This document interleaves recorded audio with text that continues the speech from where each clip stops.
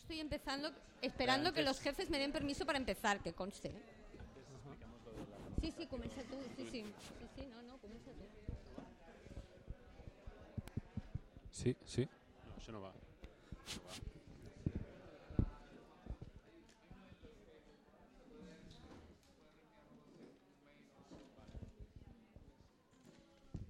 Minutes tard, please.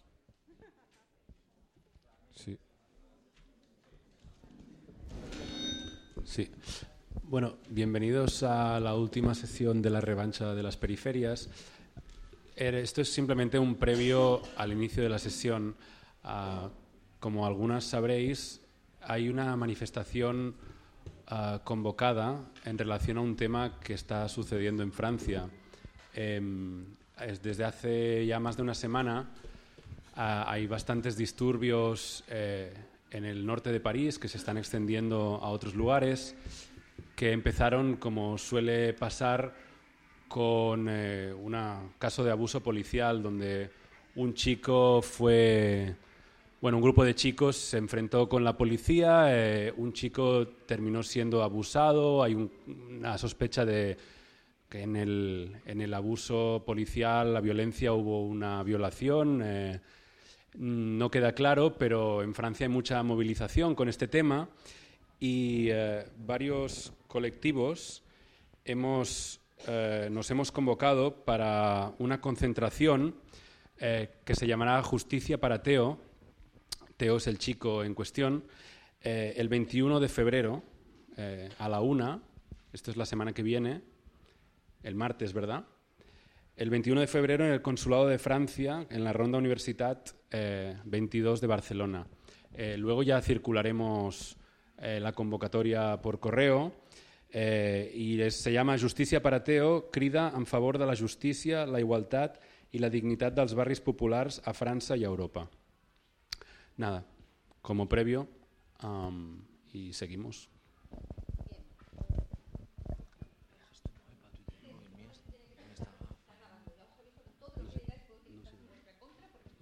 Todo, entonces os lo tengáis en cuenta.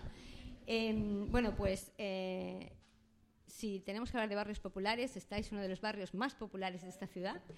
Estamos muy, por la parte que me toca, que me han dejado hablar hoy, estamos muy contentos y muy contentas de teneros en la Florida. Eso ya sabéis que no es una cosa muy normal, que venga gente tan interesante, intelectual, inteligente a vernos. Y realmente estamos muy contentos de que hayáis subido aquí, precisamente además hoy, que ya sabéis que anoche se lió parda, aquí, 2 calles más arriba, ¿vale? Sí. Preguntar, luego hablamos de eso si quieres, pero hubo una bronca policial aquí, acabaron 2 Mossos, han acabado, dicen, fatalmente heridos en la comisaría, entonces, bueno, ha habido... ese tipo de cosas pasan por aquí, ¿vale? Pero bueno, para los que no conozcáis este barrio, estáis en medio de uno de los barrios más antiguos de la ciudad. Esta isla son los bloques Florida, ¿vale?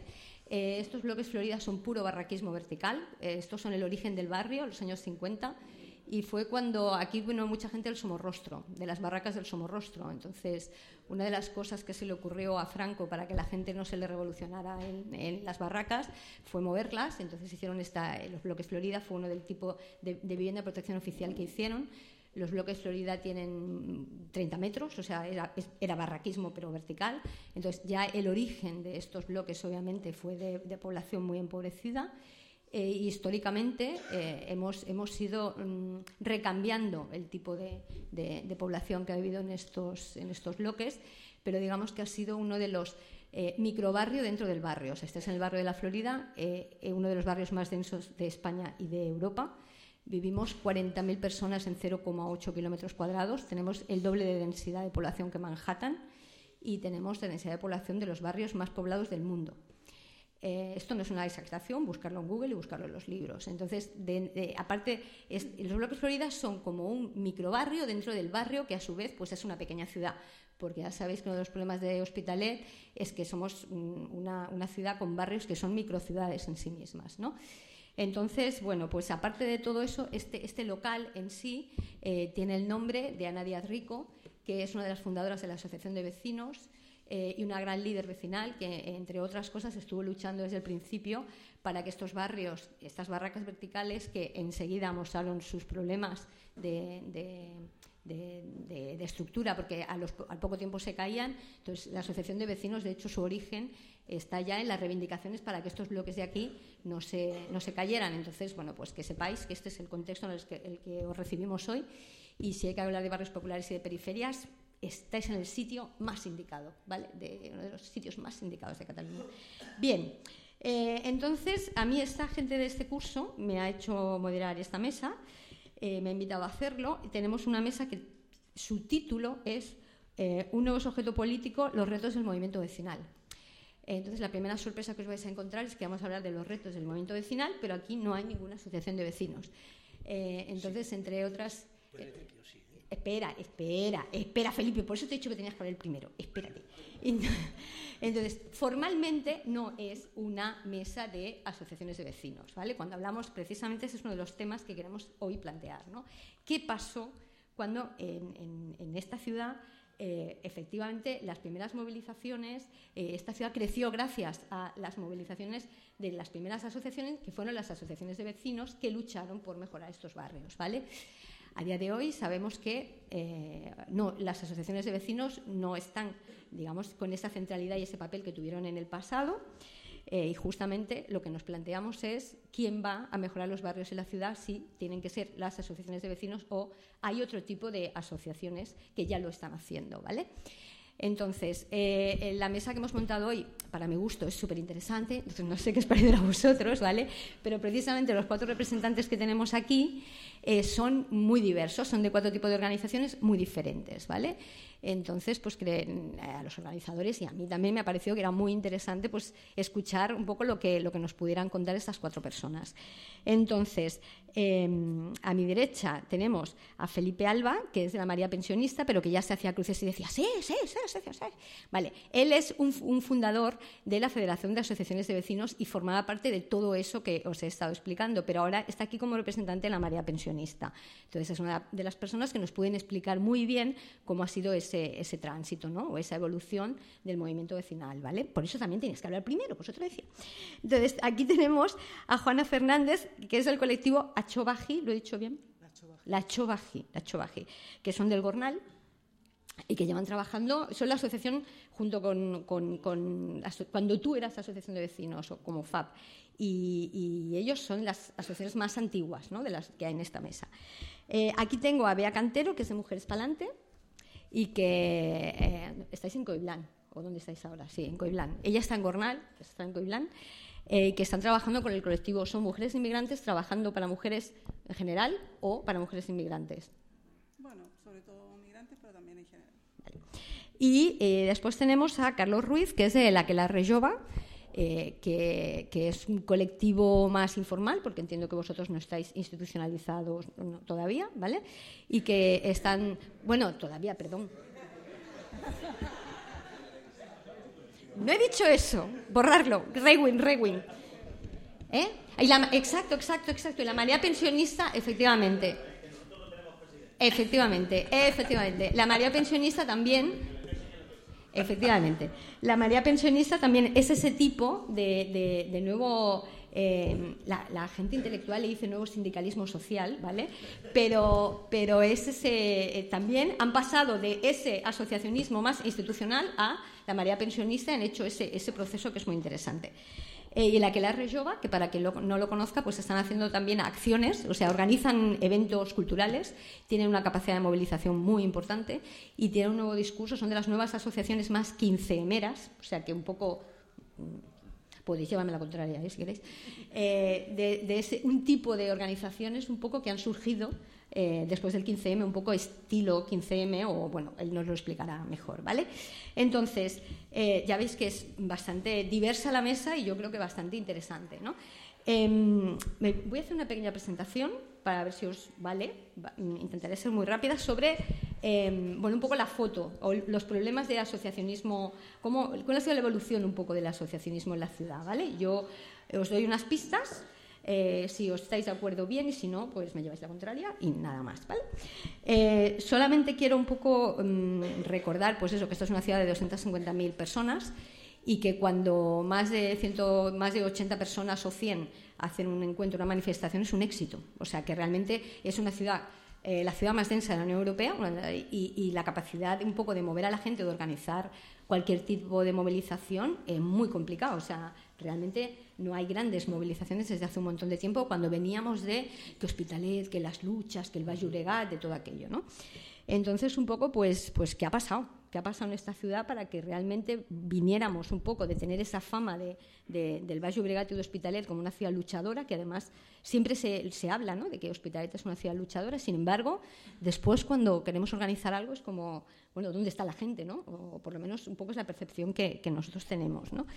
Entonces, bueno, algunas de las cosas que han pasado es que, primero, un poco que ha habido un cierto mito respecto a aquello de las grandes movilizaciones, para empezar, porque cuando el PSC llegó al ayuntamiento, una de las primeras cosas que hizo fue mirar cuánta gente había afiliada en esta ciudad en los 80, y el nivel de afiliación era bajísimo. Sobre eso un poco empezaron a construir sus políticas. O sea que sí que la gente se movió en los años 70, pero no estaba afiliada. O sea, se movió porque tenía necesidades concretas y para conseguir cosas concretas, pero no venía de una tradición asociativa ni de... o sea, se ha hecho un cierto mito con que todo el mundo estaba en sindicatos, todo el mundo estaba en el SUC. Bueno, eso, para empezar, habría que relativizarlo, ¿no?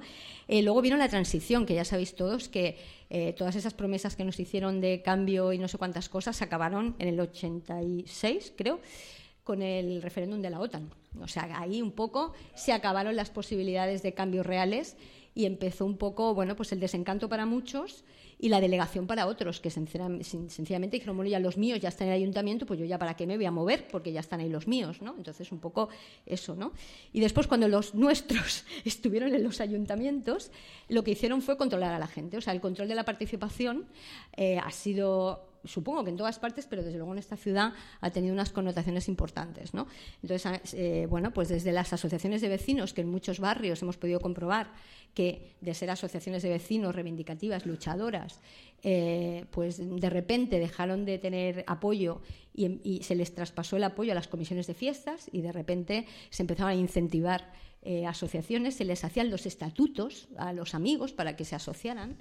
Entonces, bueno, pues se despolitizó de alguna manera. Esa fue una de las cosas que podemos decir que pasó, porque se ha comprobado, más o menos lo hablamos, y en todos los barrios pasó lo mismo. De repente eran las comisiones de fiestas el alma de los barrios, ¿no? Entonces pasamos de las reivindicaciones a las fiestas. Entonces, bueno, pues aquí en la Florida eso fue muy importante y muy escandaloso, o sea, porque aquí llegábamos a tener, pues eso, unas fiestas de la Florida, unas fiestas mayores con un montón de dinero, vedettes, vaquillas, bueno, o sea, en los años 80 aquí hubo mucho dinero invertido en un poco en minimizar el apoyo a las asociaciones de vecinos más reivindicativas y, bueno, organizar fiestas, ¿no? Y realmente que la gente estuviera contenta.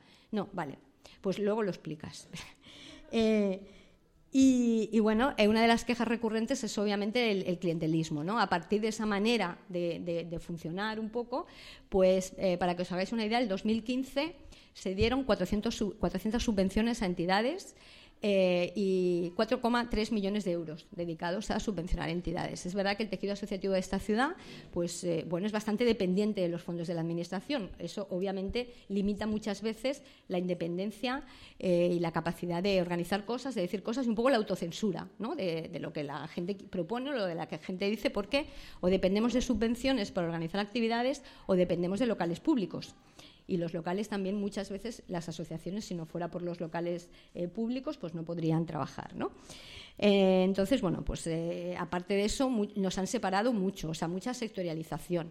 Burocratizaron la participación y entonces pues nos hicieron el Consell de Gent Gran, el Consell Social, el Consell de Joves. Entonces empezamos todos a trabajar un poco, cada uno como para nuestro colectivo, para lo nuestro, pero sin visión de ciudad o sin visión de los problemas globales, ¿no? Eso también nos ha pasado durante mucho tiempo. Y entonces, bueno, aparte de un poco esa manera de trabajar con las asociaciones de la administración, pues no podemos perder de vista que esta es una ciudad muy grande, con los barrios muy desconectados entre sí, que cuesta mucho tener esa visión de ciudad, que la gente de Gornal, hay gente de Hospitalet que la gente que en la vida pisa Gornal, que en la vida ha subido a Florida y que la gente hace vida en sus barrios y hacia Barcelona, pero que nadie sabe muy bien qué pasa en otros barrios, ¿no? Eso es uno de los problemas grandes de esta ciudad, porque es una ciudad muy grande y además es una ciudad muy desigual. Hay muchas diferencias y muchas brechas culturales, muchas brechas económicas, entonces, bueno, pues cuesta también el diálogo y la comunicación, no solo física, porque cuesta moverse, la gente no se mueve dentro de la propia ciudad, pero también hay mucha distancia económica y hay mucha distancia cultural también, ¿no? Y muchas diferencias entre barrios, muchas diferencias económicas, y eso también hace que a veces sea difícil trabajar juntos, ¿no? Entonces, todo eso, además, cuando a partir del año 2000 empiezan a llegar nuevos vecinos de otros países, pues añadirle un poco la complicación de lo que cuando ya teníamos todos esos problemas de origen, pues lo que supone pues integrar, que ahora mismo son el 25% de la población de esta ciudad, aunque están prácticamente invisibilizados. Entonces, bueno, pues claro, ¿cómo te vas a organizar con unos vecinos que ni siquiera sabes que existen? Porque nadie nos explica muy bien ni cuántos son ni dónde vienen, ¿no? Entonces, bueno, pues un poco, ahora podéis decir que todo lo que he dicho es mentira, vosotros, bueno, vosotros también, pero después. Entonces, vale, pues yo os hago un poco... bueno, y finalmente todo eso, el resultado de todo eso es que ahora tenemos al ayuntamiento haciendo un proceso participativo que se llama el Hospitalet On. Entonces, bueno, que también pone de manifiesto, han tenido que abrir canales de participación porque sus propios espacios de participación, bueno, pues digamos que van un tipo de asociaciones pues que son las que ellos siempre han tenido como interlocutores, pero hay mucha gente de esta ciudad que obviamente ni se entera de que se puede participar, ni las vías, ni está asociada. Entonces, bueno, pues estamos en ese momento ahora mismo, ¿no? Que mañana por la mañana, por ejemplo, la alcaldesa viene a este barrio a hacer un paseo con los vecinos para hacer un diagnóstico, porque están en ese proceso de recoger las opiniones vecinales un poco con nuevos mecanismos y de nuevas maneras, que no viene a ser un reconocimiento de que efectivamente aquí mucha participación no había, ¿no? Entonces se ha tenido que buscar otra manera como de intentar que por lo menos aparentemente la gente pueda decir la suya, ¿no? Porque los mecanismos que había pues no servían, ¿no? Entonces, bueno, eso es un poco la situación en la que estamos ahora, pero también creemos firmemente desde los organizadores de este curso y las organizadoras que estamos en un momento diferente, que estamos en un momento de oportunidad, que se están produciendo muchos cambios demográficos, culturales, políticos y que es un buen momento para cambiar un poco las cosas, ¿no? Que creemos que ahora sí estamos en un momento que se pueden cambiar las cosas y queríamos invitar aquí a estos señores y estas señoras a decirnos pues que si creen eso y que cómo lo podemos hacer, ¿vale? Entonces, bueno, pues después de este pequeño rollo, que es la que me han dicho que hiciera un poco de rollo, yo lo he hecho, primera pregunta que os quiero lanzar. Primero para que todo el mundo os ubique un poco, ¿no? Queremos que nos presentéis así brevemente un poco vuestras asociaciones, pero no explicando todos los detalles de vuestra asociación, sino un poco por qué existís, cómo os organizáis y a qué respondéis, o sea, a qué necesidades respondéis, porque entendemos que eso es por lo cual nos asociamos y nos organizamos, ¿no? Entonces, a ver si de una manera breve me lo podéis explicar. Y un poco, para empezar en clave positiva, ¿cuál es vuestro principal éxito o de qué estáis muy contentos o muy orgullosos para que empecemos en positivo y no siempre tendemos a quejarnos de todo, que ya lo he hecho yo, ya he hecho yo el panorama negativo? Entonces, vosotros a ver si me podéis un poco explicarme algo en clave positiva de vuestras asociaciones. Aquí el señor Felipe va a empezar. Teóricamente, si no te dejo el no. A ver, sí. Bueno, en principio, buenas tardes a todos y todas. Gracias por invitarnos a la área de pensionistas de Hospitalet. Nosotros no somos profesionales de discursos ni de estas cosas. Yo creo que la Monse ha hecho una radiografía estupenda de todo lo que ha significado las luchas y los logros y también otras cuestiones que no han sido tantos logros en la ciudad, y que una vez dicho todo esto, nosotros, la mayoría de pensionistas de Hospitalet, ella plantea de que nosotros un poco nos planteemos de cómo hemos nacido, cuáles son nuestras inquietudes y por qué existimos, por qué estamos aquí. Pues bien, mira, a raíz de las reformas laborales que se han hecho en este país, con el Partido Socialista y el PP, es decir, la de Zapatero y también la de Rajoy, pues los trabajadores hemos perdido un montón de reivindicaciones y un montón de derechos que teníamos. En el tema de las reformas laborales, no solamente las reformas laborales para la gente que trabajaba, sino también para los pensionistas. En este caso, nosotros, a partir del año 2012, cuando entró en vigor el tema de las reformas laborales, la reforma de las pensiones, nosotros nos hemos empezado a organizar porque sabéis que en esos momentos ha habido unos recortes y que el IPC previsto que tenían que pagar, el 1,9% de retrasos, que era aquella paga que a los pensionistas nos daban cuando el IPC previsto a final de año había subido más de lo previsto, evidentemente pues todo el dinero que pasaba nos lo tenían que dar en una paga extraordinaria, ¿no? A partir de ahí no lo han dado. A partir de ahí nos empezamos a organizar porque el 1,9 que nos tenían que haber pagado no nos lo han pagado. Nos empezamos a organizar porque creíamos de que ese dinero era un dinero que nosotros nos lo merecíamos, nos lo teníamos y nos lo habían quitado, porque no se había revalorizado nuestra pensión, ¿no?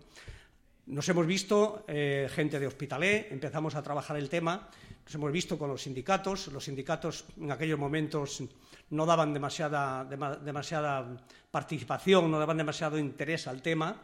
Dicho sea de paso, si los sindicatos hubieran funcionado correctamente, no tendría razón de ser la creación precisamente de la marea de pensionistas o de otros movimientos sociales, porque para eso estarían, para defender los intereses, y como eso no se daba, pues nos hemos organizado, hemos visto la necesidad de organizarnos precisamente para poder luchar en contra de estas reformas y de estos recortes que había en las pensiones.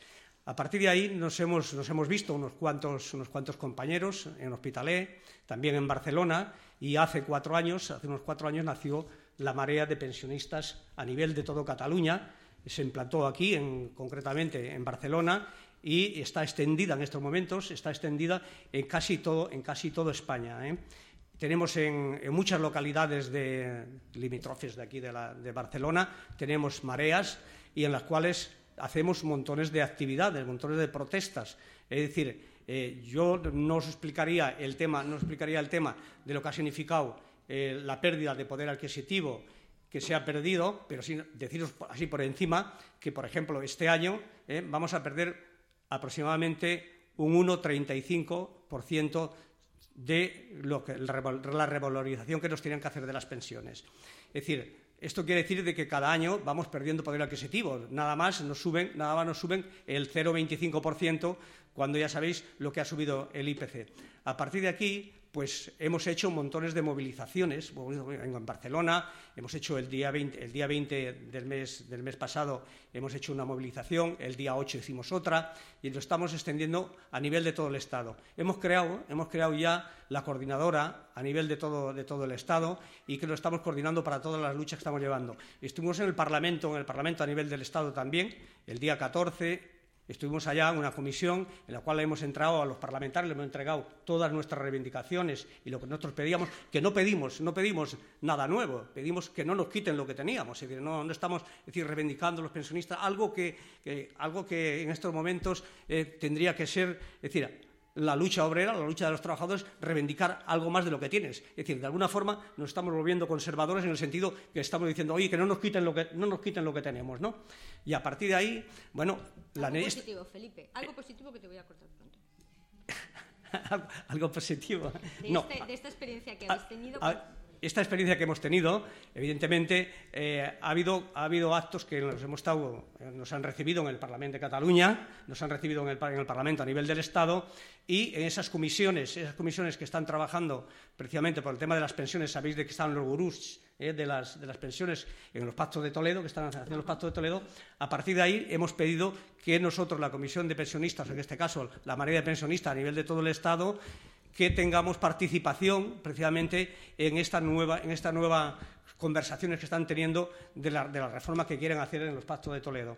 A partir de ahí todavía no nos han dado ningún tipo de contestación, pero que nosotros seguimos con nuestras luchas y seguimos con nuestras reivindicaciones. Yo pienso de que, a grandes pinceladas... ¿Aquí en Hospitalet, más o menos? Aquí en Hospitalet tenemos una organización bastante importante. Es decir, nosotros nos reunimos todos los lunes nos reunimos y también hacemos asambleas. Bueno, hemos hecho asambleas, pues como decía, positivo, pero lo que pasa es que no quería desdibujar toda la intervención. Es decir, hemos hecho ya montones de asambleas en todos los barrios. En todos los barrios, las salas de cultura, la Casa de Reconciliación en Canserra, en Belviche, Santa Eulalia, aquí en la Florida, en la Cultura de Florida. Hemos hecho en Coiblán, es decir, hemos hecho asambleas en todos los lados. Otra cuestión es el resultado que como pasa en todos los movimientos ciudadanos que tú comentabas anteriormente, una cuestión es decir, la gente que somos activistas, que estamos constantemente en esta lucha, otra cuestión es la respuesta que se da. Pero en el caso nuestro tenemos que tener la satisfacción que hemos dicho que todas las asambleas que hemos hecho, las reuniones que hemos hecho, ha habido una reunión masificada, es decir, había un montón de gente. En el lado de cultura, la última que hemos hecho, el día 16 del mes de noviembre, no se cabía en el lado de cultura, había gente de pie porque no se cabía dentro. Es decir, quiere decir que hay unas inquietudes de la ciudadanía para, de una vez por todas, que nos escuchen los gobernantes. Luego, por otra parte, decir que también, es decir, aquí en Hospitalet, nosotros, es decir, tenemos previsto hacer dentro de un par de meses, el mes de mayo concretamente, el día 4 de mayo, hacer otra asamblea más que se hará en el Teclasala. Es decir, que no estamos parados, estamos constantemente trabajando en el tema. Si acaso luego después... Sí, perfecto. Luego hablamos más de... No, entraremos en detalles. De la gente y tal. Juana, querida, su turno. Te habem Baxtaler, la chi tirriat. Hoy he empezado a hablar en romano, un poco también como una muestra de reivindicación de la cultura gitana en España, en Europa y en el mundo. Una cultura que olvida su lengua, empieza a olvidar muchas cosas de sus antepasados, ¿no? Y un tema que desde la entidad estamos reivindicando desde el año 91 que se creó. Bueno, os voy a empezar a explicar un poco cómo se empezó en la asociación. El barrio del Gornal, como sabéis todos, era un barrio que se empezó a vivir sin tener los mínimos cubiertos. Era un barrio que éramos un gueto dentro de lo que era la ciudad de Hospitalet. El barrio del Gornal no tenía forma ni de salir ni de entrar. Yo me acuerdo que las aceras ni existían. Nos servían cuando celebrábamos San Juan porque podíamos hacer las hogueras más grandes del mundo, pero en verdad tuvimos que luchar, hemos sido un barrio que hemos tenido que luchar por tener un poco de dignidad como barrio, ¿no? Y como ciudadanos también de Hospitalet, porque era Hospitalet y el Gornal. Poniendo esto por delante, entonces, pensando en la situación del barrio, hubo un momento en que hubo mucha movilización a nivel asociativo, no regularizado en un principio. Hubo una campaña de alfabetización tremenda y que hizo que muchos de las personas que empezábamos a vivir allí se conformaran como pequeños grupos de presión. Los propios vecinos enseñaban a otros vecinos a leer y a escribir. Una de ellas era mi abuela, que paz descanse, una gitana con 11 hijos que decidió aprender a leer y escribir, y el objetivo de ella era sacarse el carnet de conducir. Y era una de las cuestiones que nos planteábamos desde el principio, ¿no? De lo que al final se conformó como una asociación. Entonces, habíamos un grupo de chicas, muchas de nosotras éramos familia entre nosotras porque vivíamos en el mismo barrio, pues era normal, ¿no? Que todas fuéramos más o menos familia, y empecemos a involucrarnos mucho en todo lo que era la movilización que en el barrio se estaba dando. Estuvimos alrededor de otras asociaciones no gitanas, estamos hablando desde el principio, no gitanas, pero que sí que confluíamos en muchas de las cuestiones que se planteaban en aquel momento, ¿no?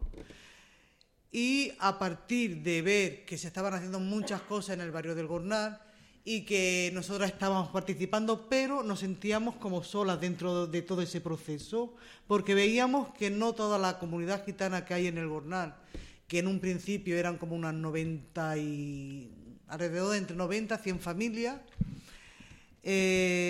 no se involucraban de la misma forma que nosotros, y pensábamos, algo pasa. A ver, las cosas no son porque son, sino porque hay algo detrás.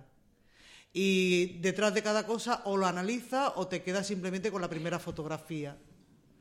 Y nosotras somos mucho de pensar. No teníamos hijos, no teníamos marido que nos dijeran, pensábamos mucho. Éramos un problema, empezábamos a ser un problema.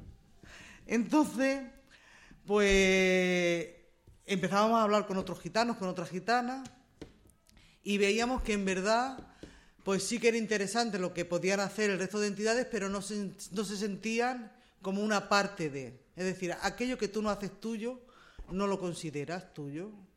Y si no lo consideras tuyo, te da igual. Es decir, tú amas y tú crees en las cosas que haces tuyas, aunque sean muy lejanas. Pero si las haces tuyas, son tuyas. Y empieza por ahí lo que es el trabajo, ¿no? Y hablando con muchos gitanos y muchas gitanas, dijimos, venga, pues vamos a empezar a hacer algo, vamos a empezar... ¿Por qué no creamos una asociación? La gran idea. Pensar que estamos hablando de finales de los años 80, la asociación se conformó como tal en el año 91, estábamos hablando de mujeres gitanas, ahora sí que hay un movimiento de mujeres gitanas que está al orden del día, sí que hay movimiento asociativo gitano que está en movimiento y que está haciendo un montón de cosas, pero en aquella época no era ni fácil, ni era corriente, ni era normal que unas mujeres se empezaran a involucrar en esto, bueno, en la participación de la propia comunidad. Entonces, ¿cómo empezamos todo el meollo? Pues hablando. A ver, la mejor forma de enterarte es hablar con la gente. La mejor forma de saber en qué situación se encuentra tu propia comunidad, aunque conozcas a todas, es escuchándolo. Es decir, el oído es lo primero que tienes que poner y fue lo que pusimos nosotros, el oído. Y en verdad fue un gran reto porque mujeres gitanas, crear una asociación, yo me acuerdo mi tía Chirra, que para descanse, que nos miró, que mi tía Chirra es su madre, era su madre, nos miró y nos dijo, hija, ¿estáis seguras de lo que vais a hacer? Que los gitanos os van a matar. Pero os van a matar en el sentido, no físicamente, sino decir, os van a acribillar por todos los lados. Teníamos 17, 18 años, éramos muy jóvenes en aquella época, 17, 18 años. Económicamente también éramos independientes, que eso te daba teníamos una cierta formación en relación en aquella época. Teníamos una serie de inquietudes que habíamos adquirido también en toda la movilización que os he dicho al principio. Y mi tía, que la tía, pues se preocupaba y decía, a estas niñas le van a dar palos por todas las partes. Los palos me los explican luego. Y entonces dijimos, venga, pues cogemos y la hacemos sí o sí. Y estuvimos mirando en diferentes asociaciones que ya existían en aquel momento, eran muy pocas, y fuimos a la Asociación Gitana de Sabadell y Comarca para hablar con el presidente. Y entonces estuvimos hablando con el gitano, un gitano mucho más mayor que nosotras. Allí fuimos y nos dijo, ¿en verdad queréis montar una asociación, pero de mujeres gitanas? Le dijimos, no, queremos una asociación gitana, porque no entendemos en lo que tú hablabas, en las secciones. Un pueblo no es una sección de mujeres, de jóvenes, de viejos, de medio jóvenes, de medio ancianos. Es decir, una comunidad, una cultura, el pueblo gitano se compone de la familia. En la familia puedes encontrar un niño chico, un niño mayor, un niño joven, una persona con discapacidad, una persona de todo. No entendíamos la seccionar la cultura gitana. Y por eso decidimos, fue algo valorado, de hacer una asociación no de mujeres gitanas, sí gitanas. La particularidad que le decíamos al gitano es que todas éramos mujeres. El gitano se echó las manos a la cabeza, nos animó mucho y nos miraba como diciendo, no os van a dar palos por todas las partes. Y entonces dijimos, venga, pues cuando hagamos la asociación, no hay más, te invitamos, está en el acto de inauguración. Y el gitano dijo, pues, si vosotras sois capaces, nos lanzó un reto, lo que nos faltaba, vamos. Se pone, pues, si vosotros creáis la asociación, se pone ningún problema, yo voy al acto de inauguración de la entidad y me quito el sombrero delante de vosotras. Ese reto nos animó un poquillo más. Cuando se conformó la asociación, Ve acabando. Ya está. Se conforma la asociación, no son los 20 minutos que lo estoy controlando. No, que he dicho 5 y luego 5 y luego 5. No 20 de mi entrada. Es que esos son 5 minutos muy gitanos, 20. Bueno, que no lo entiende. Entonces cogimos y dijimos, venga, pues vamos a hacer la asociación. Hacemos la asociación, llamemos al gitano, le dijimos, Manuel, cómprate el sombrero. vino y se quitó el sombrero delante de las mujeres. Perfecto, luego seguimos. Venga, Bea. ¿Habéis visto cuánta sabiduría en esta mesa? Os lo he dicho, ¿eh? Y todavía nos queda la mitad. Venga. Bueno, buenas tardes. Para mí es un gusto realmente haber participado de todo el curso, toda la jornada y poder intercambiar opiniones, y ojalá que después haya muchas preguntas y opiniones y reflexiones al respecto. Mujeres para adelante, como ya lo presentamos, voy a ser súper breve, no voy a enrollarme nada, voy a decir que es un espacio de encuentro de mujeres migradas que surgió a raíz del interés inicialmente de las mujeres colombianas de una asociación colombiana que se llama Maloca, que trabaja por la paz en Colombia. A partir de ahí, un grupo de mujeres colombianas sintieron la necesidad de, a pesar de que, como dice Juana, los problemas están todos juntos, interseccionalizados, pero nosotros pensamos que ir separando presiones también servía un poco, y entonces nos preocupamos básicamente y respondemos a crear un espacio de mujeres migradas que nos encontremos, nos apoyemos y hagamos redes de apoyo mutuo. Porque si bien es cierto la población migrante, que como bien decía Monse, somos un 25% de las personas de Hospitalet, las personas migradas de origen extranjero a día de hoy con pasaporte fuera de acá, pero si sumamos las migraciones internas y todo, yo no sé, Hospitalet será un 70% población migrada entre la migración interna la internacional. Y nosotros pensamos que Mujeres Pa'lante es un espacio necesario, sobre todo por las múltiples opresiones que vivimos las personas migradas acá, que tienen que ver con la falta de espacio, la falta de red, la falta de familia, que también influye mucho a la hora de afrontar un reto, ¿no? O sea, estar explotadas económicamente y no tener a quien acudir, a quien dejar el cabro chico cuando se consiguen unas horas para ir a trabajar, es una cosa súper complicada que se resuelve conociendo gente y, bueno, haciendo red. Y esto, tú preguntabas cuál era una de las alegrías o de las cosas que nos daba gusto, digamos así como logro tener, y justamente esto, o sea, hace poquito tenemos una casa que para nosotras ha sido sangre, sudor y lágrimas tener en Colblanc, y tener este espacio físico donde poder encontrarse, donde poder hacer todas las actividades de cursos, más allá de toda la problemática de mantener la casa, de funcionar con voluntariado, con lo cual a veces está cerrada porque no hay quien pueda ir a abrir la casa. Pero tenerlo ya para nosotros ha sido un éxito súper grande, reconfortante, poder tener un espacio que queremos ofrecer también para que nos encontremos entre todas, ¿no? Y poder ir haciendo las 50.000 locuras que se nos ocurren por minuto, porque realmente somos muy, muy prolíficas. Básicamente creemos que las mujeres que estamos en situación de haber sido migradas y llegar a otro lugar desconocido, nos cuesta mucho la inserción, bueno, no sé, la palabra inserción no me gusta, inclusión tampoco, no sé, hay que inventar otra palabra, pero el poder ubicarse en este espacio y sentir lo propio, lo que decía Juana, de bueno, uno tiene que apropiarse de los lugares para que realmente sean importantes para una, ¿no? Y es un proceso muy largo el ir apropiándose de los espacios, de los lugares, y el poder realmente tener la posibilidad material de participar cuando las precariedades son tan grandes, cuando la necesidad de sobrevivir y de encontrar un trabajo súper explotado pero necesario come todo el tiempo posible de las personas.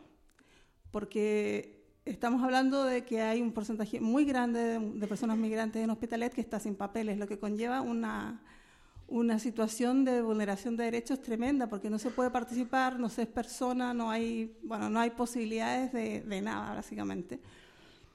Y bueno, a nivel como de incidencia política, hemos, creo yo, intentado hacer cosas para visibilizar esta situación de precariedad, y justamente hoy día se va a presentar en el ayuntamiento una moción contra la exclusión de las personas migradas que tiene que ver con, por ejemplo, la situación de renovación de papeles, que a día de hoy es un trámite de terror, que ustedes están librados de él, pero menos mal, porque no se lo deseo ni a mi peor enemiga.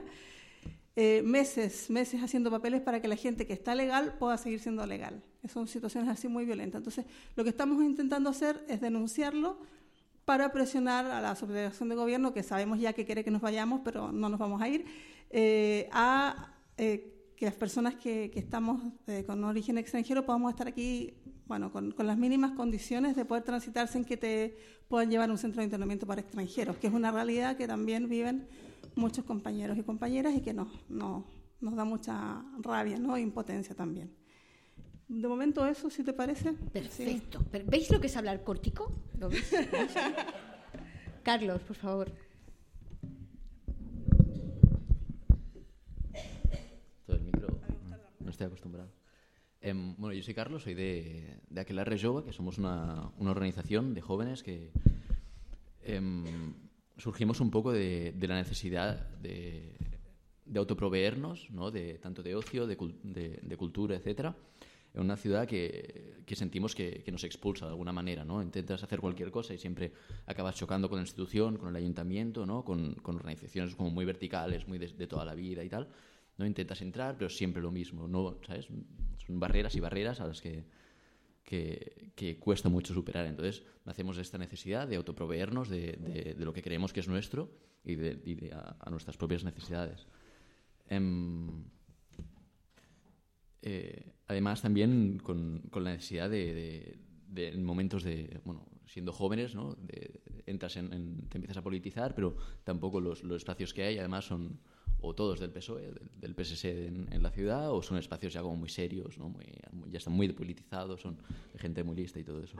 Entonces, lo que queremos es simplemente en esta autoprovisión, ¿no? En este ocio que nos damos a nosotros mismos y para nuestro entorno, politizarlos de alguna manera, pero de forma tanto consciente como inconsciente, es decir, generar una respuesta política desde la cultura, desde el conocimiento, desde el ocio, desde el deporte, desde todos los puntos de vista, para romper un poco estas barreras, ¿no? Y hacer una ciudad quizá más abierta y más inclusiva, y no sé, inclusiva es la palabra también, para todos, ¿no? No solo para los jóvenes, sino para todos.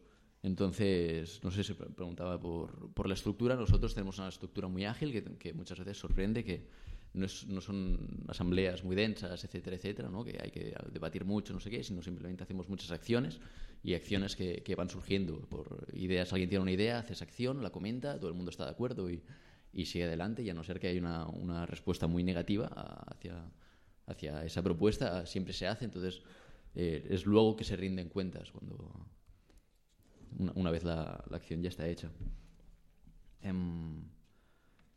Y nos movemos en marcos de afinidad, es decir, sí que tenemos una dificultad, que es que nos cuesta mucho saltar las vías, básicamente.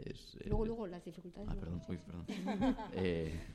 Bueno, vale, nos movemos en marcos de afinidad, es decir, como no tenemos una estructura legal propia, pues nos aprovechamos de otras organizaciones afines y amigas que nos ceden el espacio, nos ayudan con problemas con el ayuntamiento o papeles con el ayuntamiento y cosas así. Entonces, digamos que hacemos un poco de red con entidades de la ciudad y ¿no? Generando un poco de movimiento y todo eso. Y cosas positivas. Cosas positivas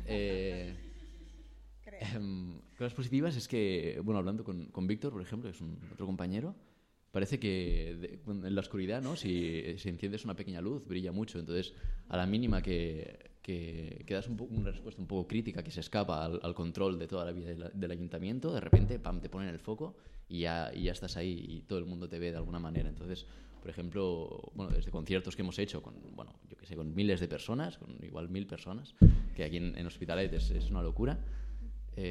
Hasta, no sé, el ayuntamiento saca cada temporada una campaña de trabajo para jóvenes, no sé qué, pero bueno, al final es como cómo puedes competir con el otro para tener un trabajo de mierda, ¿no? Y cómo ser mejor para que te precaricen más, es una locura. Hicimos una campaña en contra de eso y diciendo que eso era una vergüenza, que el ayuntamiento no tenía que ceder el espacio público a empresas privadas para contratar al más listo y pagarle menos. Y de repente, pam, saltaron y nos llamaron como, tenéis que venir aquí, y vinieron súper agresivos, como en una reunión que tenían ahí preparado con el texto que habíamos hecho, como, y esto, no sé qué, y eso fue muy violento, pero al final es eso, si tienes una estructura muy antigua, que todo es tuyo, todo es controlado y todo el mundo se calla, a la mínima que alguien levanta la voz, le pones el foco y vas a por él. Entonces, creo que es una buena señal al final que, no sé, tocar un poco las pelotas al ayuntamiento, y ya está. Y eso. Perfecto.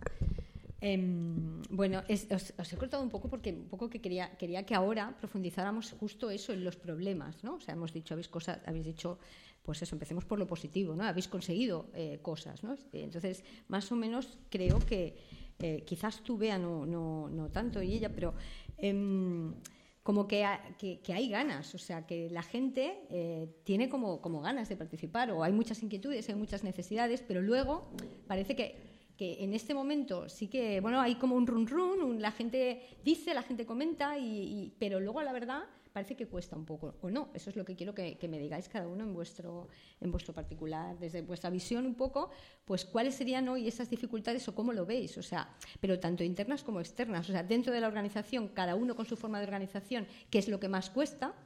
Y luego, ¿qué obstáculos veis como para poder avanzar, como para poder movilizar, como para que se consigan cambios reales? ¿Cuáles serían las cosas que vosotros apuntaríais? Ya habéis dicho, obviamente, ya habéis apuntado algunas cosas, ¿no? Pero bueno, quería un poco que me dijerais cuál es el principal obstáculo para poder cambiar, para dar un salto, para mover esto, para cambiar las cosas. ¿Qué es lo que os estáis encontrando cada uno en su caso? ¿Quieres otra vez empezar? Sí, Felipe, gracias. A ver, obstáculos hay muchos en todos los factores.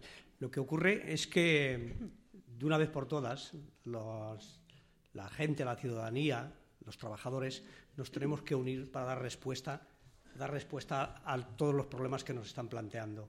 Yo creo que esta charla, como otras muchas que se hacen, tienen que servir como un elemento, como un embrión para extenderlo a la ciudadanía. Porque, a ver, en el tema concreto de las pensiones, todo el mundo, toda la gente, todos los pensionistas nos quejamos de los recortes, nos quejamos de lo que nos están haciendo. Y es verdad de que todos los trabajos que hemos venido haciendo nosotros, es decir, la gente ha respondido, pero responder quiere decir responder a venir a una asamblea, a una reunión, se escucha lo que vienen unos compañeros que saben muy bien exponerlo, y que lo plantea muy bien, y la gente sale muy satisfecha del tema. Pero luego después, en la práctica diaria, cotidiana, siempre los que nos movemos somos, es decir, evidentemente pocos, y somos necesarios más, tenemos que ser muchos más, pero no solamente los pensionistas y jubilados, porque mirad una cosa, el tema de los pensionistas y jubilados,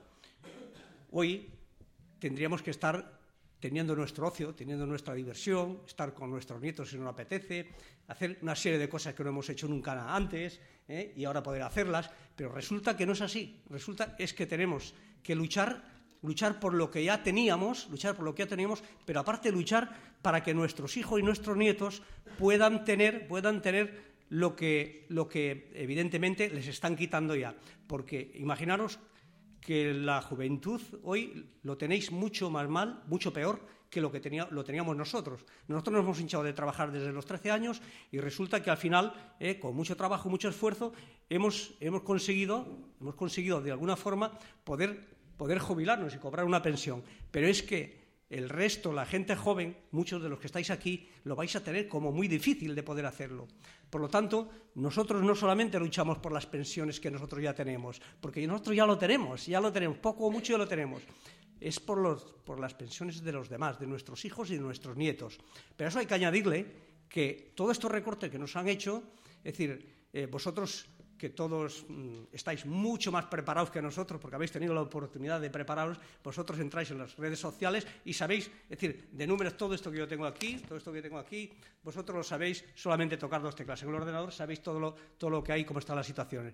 Pero lo que hay que saber es cómo tenemos que dar respuesta a eso, cómo tenemos que estar en la calle para que no ocurra lo que está ocurriendo. Porque, como decía antes, nosotros de una forma más o menos lo tenemos resuelto, pero eso no es la conformidad que tenemos que tener. Y entonces, cuando vemos con la gente que hablamos en esas asambleas, esas reuniones, muchos te dicen, sí, es verdad, yo tengo que ayudar a mis hijos y a mis nietos, tengo que ayudarles con mi pequeña pensión, tengo que estar ayudándoles. Y eso es un lastre hoy en la sociedad. Es decir, el problema es de que dentro de 15, 20 o 30 años, ¿cómo estará la gente joven? Porque no han alcanzado un puesto de trabajo para poder, es decir, tener no una pensión, sino para poder sobrevivir, porque los salarios, como decía el compañero, son salarios de miseria. Y aparte de esto, aparte del tema, es de que se empieza a trabajar muy tarde por falta de trabajo y luego después lo que están haciendo es una extensión capitalista, burguesa, del tema de las pensiones para privatizarlas. Si la gente joven resulta de que no tiene trabajo y no tiene para poder comer, para poder sobrevivir, porque tiene que estar sobreviviendo de sus padres o de sus abuelos, pues resulta que le están invitando a que hagan planes de pensiones, cuando esos planes de pensiones es imposible que los puedan pagar, nada más lo podrán pagar los que ganan mucho dinero y la gente que trabaja en las grandes corporaciones y las grandes empresas multinacionales. Eso sí que, o la mayor parte de ellos podrán pagarlo, pero el resto de trabajadores no podrán pagarlo. Por esto digo de que es una cuestión de concienciación, no solamente de la gente mayor, que hemos luchado toda nuestra vida, que hemos sido activistas, por eso hemos cogido este bastión y hemos dicho, no, nosotros queremos estar ahí delante, porque no solamente por luchar por lo nuestro, sino por luchar por lo de nuestros hijos y nuestros nietos. Y a partir de ahí, para que la gente joven se engancha porque es su futuro, es decir, es su futuro. Y lo privado... recordemos lo que ha pasado en Chile con las pensiones privadas. Lo sabéis, seguro que lo sabéis casi todo. Yo no lo quiero eso, pero sabéis lo que ha pasado y lo que está pasando. Pues resulta... Felipe, el problema es que la gente joven, o sea, que la gente os participa o no, o que la gente joven no está con este discurso, o hay que concienciarla. Claro, el tema es de que estamos haciendo todo lo posible para que la gente joven coja ese discurso, para que la gente joven sean los que inicien esas luchas también, porque es el futuro. A ver, nosotros los pensionistas de hoy ya no somos futuro, nosotros somos pasado. Es decir, por lo tanto, el futuro está aquí y en otros sitios está el futuro. Y a partir de ahí es donde se tiene que empezar a forjar esas luchas unitarias para poder que estos gobiernos, de una vez por todas, den marcha atrás en todos estos recortes que nos están haciendo. Bueno, yo me extendería más, pero te dejo. Perfecto. Juana, a ver... 5 minutos payos, a ser posible. Es que no lo aclara, yo pienso en gitano. Claro. Hoy payo, otro día gitano, pero hoy payo, ¿vale? Uy. Ya me has comido. Desquítame esos segundos. Venga. A ver, en principio, problemas, ¿no? Hay que tomarse la vida con humor, si no. Problemas. El primer problema que tuvimos como asociación fue el romper estereotipos. Tanto interno como externo. Es decir, como se suele decir, los gitanos no somos tan malos ni los payos son tan buenos. Pues lo mismo, ¿no? Ni las mujeres éramos tan sumisas ni éramos tan tontas. Pero tanto internamente como externamente. Yo me acuerdo la primera vez que, una de las veces que tuvimos una reunión, cuyo nombre no quiero acordarme, que se quedó sorprendido porque decía, no, es que yo esperaba otro tipo de mujeres. Y nos mirábamos todas las que fuimos y dijimos, ¿qué esperaba? Una mujer en zapatillas, con el moño, un delantal, un vestido. No, nos quedamos así, se quedó así y dijo, claro, es que vosotras pues no lo toméis a mal, esa es muy bonita, no lo toméis a mal, pero es que no parecéis gitana. Entonces... No, a ver, según él no parecía... Bueno, el tema es que había que romper muchas paredes. Y internamente, dentro de la comunidad gitana, era un poco lo que hablaba, ¿no? Al principio. Seguramente vosotros sabéis cómo funciona la comunidad gitana, lo que significa el tema de la familia en sí. Era un reto para nuestros familiares, porque lo que nosotros hiciéramos no quedaba únicamente en nosotras, repercutía en toda nuestra familia, ¿no? Es un poco como lo que se dice, educa a un hombre, educará a una generación, educa a una mujer, educará, ¿vale?, al infinito. Pues lo mismo, lo que haga una mujer o un miembro dentro de la comunidad repercute en toda su familia, y por eso el miedo que tenía de que a ver si vamos a meter la pata, a ver si vamos a tener contrariedades con alguien, Y sin embargo, dentro de la asociación tuvimos ese reconocimiento, es decir, tú no eres una persona válida en una comunidad si no tienes el reconocimiento de esa comunidad. Tú no te puedes levantar un día y decir, voy a hacer una asociación de pájaros y voy a ser el referente de todos los pájaros. No funciona así, o no debería funcionar así. Sin embargo, en el trabajo que estuvimos haciendo, sí que había ese reconocimiento por parte de la comunidad gitana y por parte de la comunidad paya que había en el barrio. Sí que hemos tenido problemas. El que la asociación tuviera una sede desde el principio causó muchos problemas, cosa que no sucedía a lo mejor con otras entidades. Y sí que hemos tenido que demostrar que podíamos estar, de que éramos formalas, porque éramos todas mujeres, de que éramos muy formales todas, y a la vez podíamos tener planteamiento desde la igualdad, pero no desde la igualdad pobre tico gitanito, ahora qué van a hacer, sino desde la igualdad de tú a tú, y eso también molestaba. Porque estamos muy acostumbrados de que al que es diferente, al que se supone que tiene menos, que nos tiene que agradecer cuando lo dejamos que nos hable de frente, ¿no?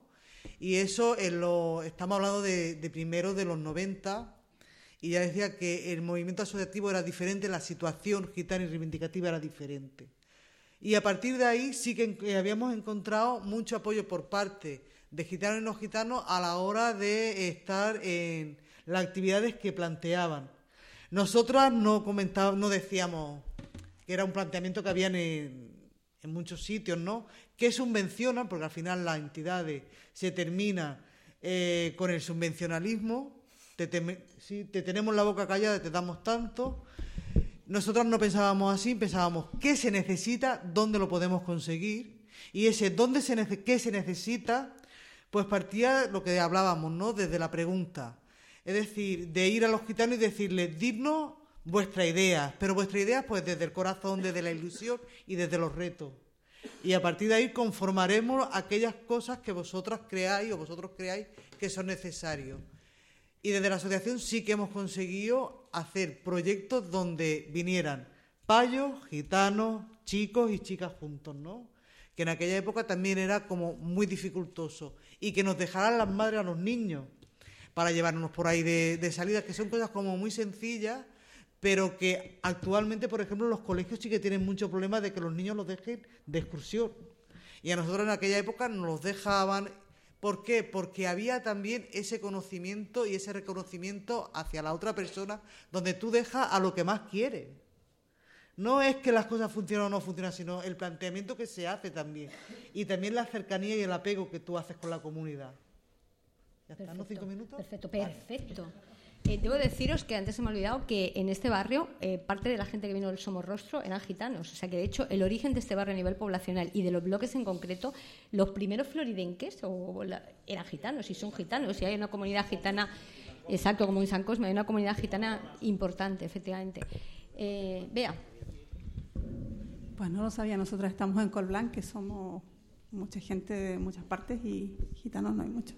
Y esta es una de las cosas que yo quería comentar a la hora de las dificultades, que tiene que ver con no sé si será como se vive hoy en día, este individualismo, ¿no? De no conocer quiénes son nuestros vecinos. Y entonces es muy difícil que creamos red o que creamos comunidad si no sabemos cómo se llaman nuestros vecinos, de dónde son. El otro día nosotras estamos haciendo una formación de promotoras para la prevención de la violencia de género en Mujeres Pa'lante. Bueno, esta es la segunda edición ya.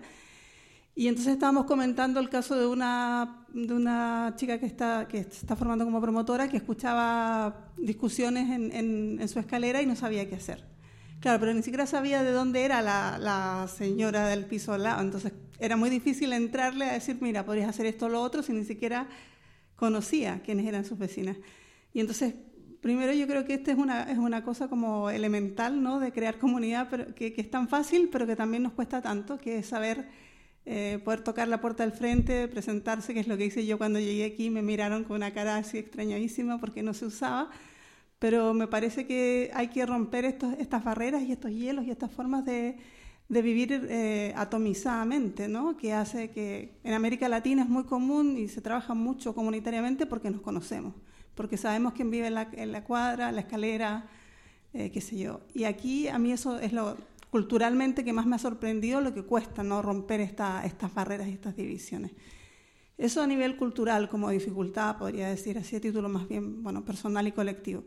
Como colectivo, estamos empecinadas en lo del local que les comentaba, con lo cual una gran como logro y cosa que celebramos, pero también dificultad, porque hay que sostenerlo y hay que pensar cómo lo hacemos con la autogestión o no, porque claro, somos una asociación que pedimos subvenciones al ayuntamiento, pero que nos dan 700 euros al año, o sea, de chiste, ¿no?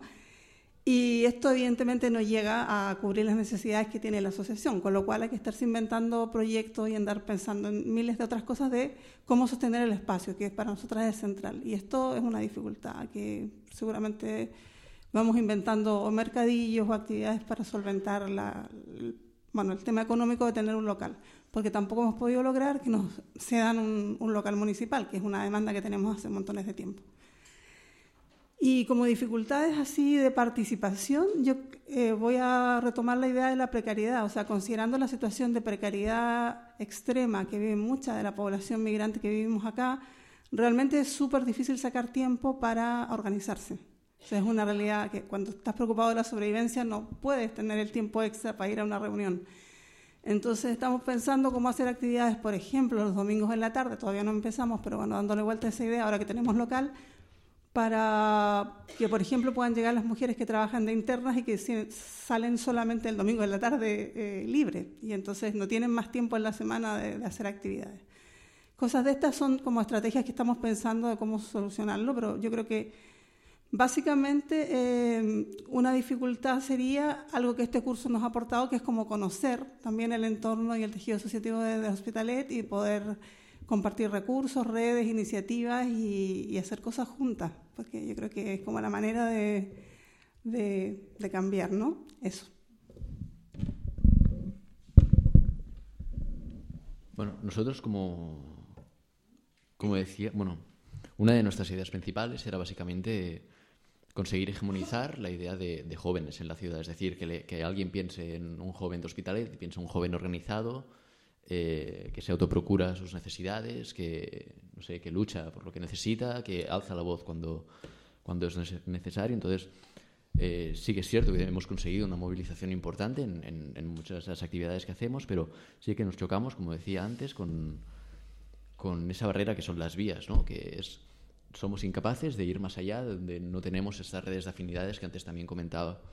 Es decir, si no tenemos una organización amiga o no sé, no somos capaces de llegar a un lugar y mover igual que movemos en el sur. Es decir, en Hospital de Centro hacemos una asamblea y nos va súper bien, pero si resulta que vamos a Belviche o, directamente para arriba no vamos porque tampoco encontramos espacios muy bien para hacerlos, pero para hacer actos y lo que sea, pero no sé, chocamos constantemente además con que nuestro discurso sí que llega a unos jóvenes con unas características, ¿no? Pues jóvenes quizá universitarios o no universitarios, pero ¿no? que están estudiando, o blancos, que son de aquí, ¿no? de unas edades más, ¿no? de entre los 15 y los 20 y pico años, pero nuestro discurso, por ejemplo, no llega ni a jóvenes dominicanos, ni ecuatorianos, ni marroquíes, ni chilenos, ni de ningún lugar. Quizá nuestra forma de apelar a la gente sea nuestro propio discurso, que no va más allá de nuestra realidad. Entonces, ¿cómo romper esta barrera, ¿no? propia del lenguaje mismo? No sabemos cómo hacerlo. Entonces, este es el principal problema, yo creo, con el que nos encontramos. Y sí que es cierto, quizá lo que decías, que quizá estar aquí nos permita conocernos y no sé, y ayudarnos mutuamente, ¿no? en esta red que podemos ir tejiendo. Genial. Bueno, pues más o menos lo que habéis dicho, que yo no sé si más o menos lo podríais compartir todos y todas. Falta concienciación un poco también de muchas problemáticas porque se viven solo desde el sector, digamos, que más le afecta, ¿no? Como es vuestro caso. Habéis planteado dos cosas muy diferentes, ¿no? O sea, como tú dices, la gente no se comunica, la gente no se conoce, eso supone una serie de problemas, efectivamente, pero ella ha explicado perfectamente cómo también en las comunidades muy cerradas también han tenido que trabajarse el reconocimiento, la confianza. O sea, estamos hablando todo el rato de... Somos una comunidad cerrada. No, al principio. Te quiero decir que como cuando tú has dicho al principio éramos un gueto, pero luego... no, el barrio. Eso, vale, sí. Ahí entonces, hay tallo. ¿cómo habéis tenido un poco que romper con todo eso? Porque teníais una realidad geográfica también súper cerrada, ¿no? Entonces, bueno, pues al final acabamos en hay que generar confianza, hay que generar vínculos, nos tenemos que conocer, nos tenemos que compartir, ¿no? Pero tú decías también, incluso dentro de tu propia comunidad, que las mamás se atrevan a conocerte, a dejarte los niños. Bueno, todo eso hay que ganarse la confianza, ¿no? De tu propia gente y además de los demás, para eso generar comunidad, porque la sociedad, el capitalismo, lo que queráis, somos todos muy individualistas, ¿no? El tema económico, o sea, al final todos tocamos que si necesitamos un local, tenemos que pagarlo, tenemos que pedir subvenciones o no tenemos o no hacemos cosas para solo ganar dinero para poder pagar el local, o tenemos que depender, o tenemos que pedir favores y luego pues tenemos problemas porque ya no podemos hacer lo que queramos. Bueno, el tema de la gestión económica, ¿no? ¿Cómo hacemos todo eso? La falta de tiempo, las diferencias que tú has explicado muy bien, las fronteras culturales y geográficas, esas desigualdades que hacen que sea difícil. Entonces, a ver, y esto ya yo creo que es una pregunta para que vosotros aportéis vuestra respuesta, pero ya aquí yo creo que ya podemos aprovechar y ya que aquí preguntéis y que ya todos digáis un poco lo que queráis, ¿vale? Yo quiero que hable Fátima. ¿Vas a hablar, Fátima? Entre otras cosas porque yo quiero luego preguntarte, porque a mí todo lo que ella ha dicho me resonaba mucho igual a vuestra comunidad, efectivamente, me parecía es de ellas, ¿no? Muchas cosas que tú me has dicho que yo las veía que han explicado ellas, ¿no? Entonces creo que es muy interesante también que tú digas, pues a ver, ¿cómo podemos hacer todo eso? Porque lo hemos hablado mucho. Entonces, a ver, ¿cómo se os ocurre todas esas cosas, ¿no? Si realmente ya lo vemos que desde nuestro pequeño espacio no podemos cambiar muchas cosas, bueno, ¿cómo hacemos? ¿Podríamos realmente, os imagináis que pudiéramos trabajar juntos? ¿Os imagináis todos esos problemas que tenemos muchos comunes, cómo hacemos, ¿no? para superarlos, ¿no? ¿Quién empieza? Aquí ya no hace falta que empieces tú, pero si quieres, sí. Me da igual. Venga. Sí, vale. No, que digan vale. Que... Sí, no, sí, no, ahora ya. Ellos hablan y ya vosotros, ¿eh? Sí, dos pinceladas. Bueno, tu amigo no quiere que hable. Dos pinceladas. Mirad, nosotros estamos muy contentos de las luchas, es decir, del fruto de la lucha que nos están dando por todos los movimientos que estamos haciendo. Lo que ocurre es que hay que estar donde está el problema. ¿Dónde están los problemas? Los pensionistas y jubilados, por ejemplo, no solamente estamos en la lucha por el tema de las pensiones, sino que estamos en la lucha por la sanidad pública, porque va muy ligada a la salud también de la gente mayor, pero también del resto de la población. Y estamos todos los miércoles en el hospital de Belviche o en otros hospitales. El lunes pasado hemos estado en el hospital de San Juan de Dios, porque allí iban los gurús de la sanidad, allí a hacerse sus charlas y sus convenciones. Allí hemos estado, hemos hecho allí un scratcher. Y entonces vamos a todos los CAPs cada semana, todos los jueves, estamos allá. Y la gente, los usuarios, los ciudadanos, sí que lo reconocen. Y la gente, cuando les piden las firmas para esto, vienen y además hablan contigo. Otra cuestión es el resultado que da, que es lo que decía el compañero, a la hora de organizarse, que es más difícil de poder llegar a la gente que se organiza y tal. Pero la gente que lo está moviendo, la gente reconoce la labor que se está haciendo. Y por lo tanto, yo lo que quería decir es que nosotros tenemos que estar allá donde están los problemas. Los problemas que están en el tema de la sanidad, en el tema de la juventud, en el tema del trabajo, en muchas materias, ya no tanto en el tema de los barrios, porque ya sabemos de que la situación ya como está en los barrios y tal, todas aquellas cuestiones reivindicativas que hacíamos hace montones de años, muchas de ellas se han satisfecho, todavía faltan muchísimas, se han satisfecho, pero ahora hay otros problemas añadidos, que es el trabajo, la precariedad, la salud, las pensiones, la sanidad, en fin, todas estas cuestiones son las cuestiones donde tenemos que estar.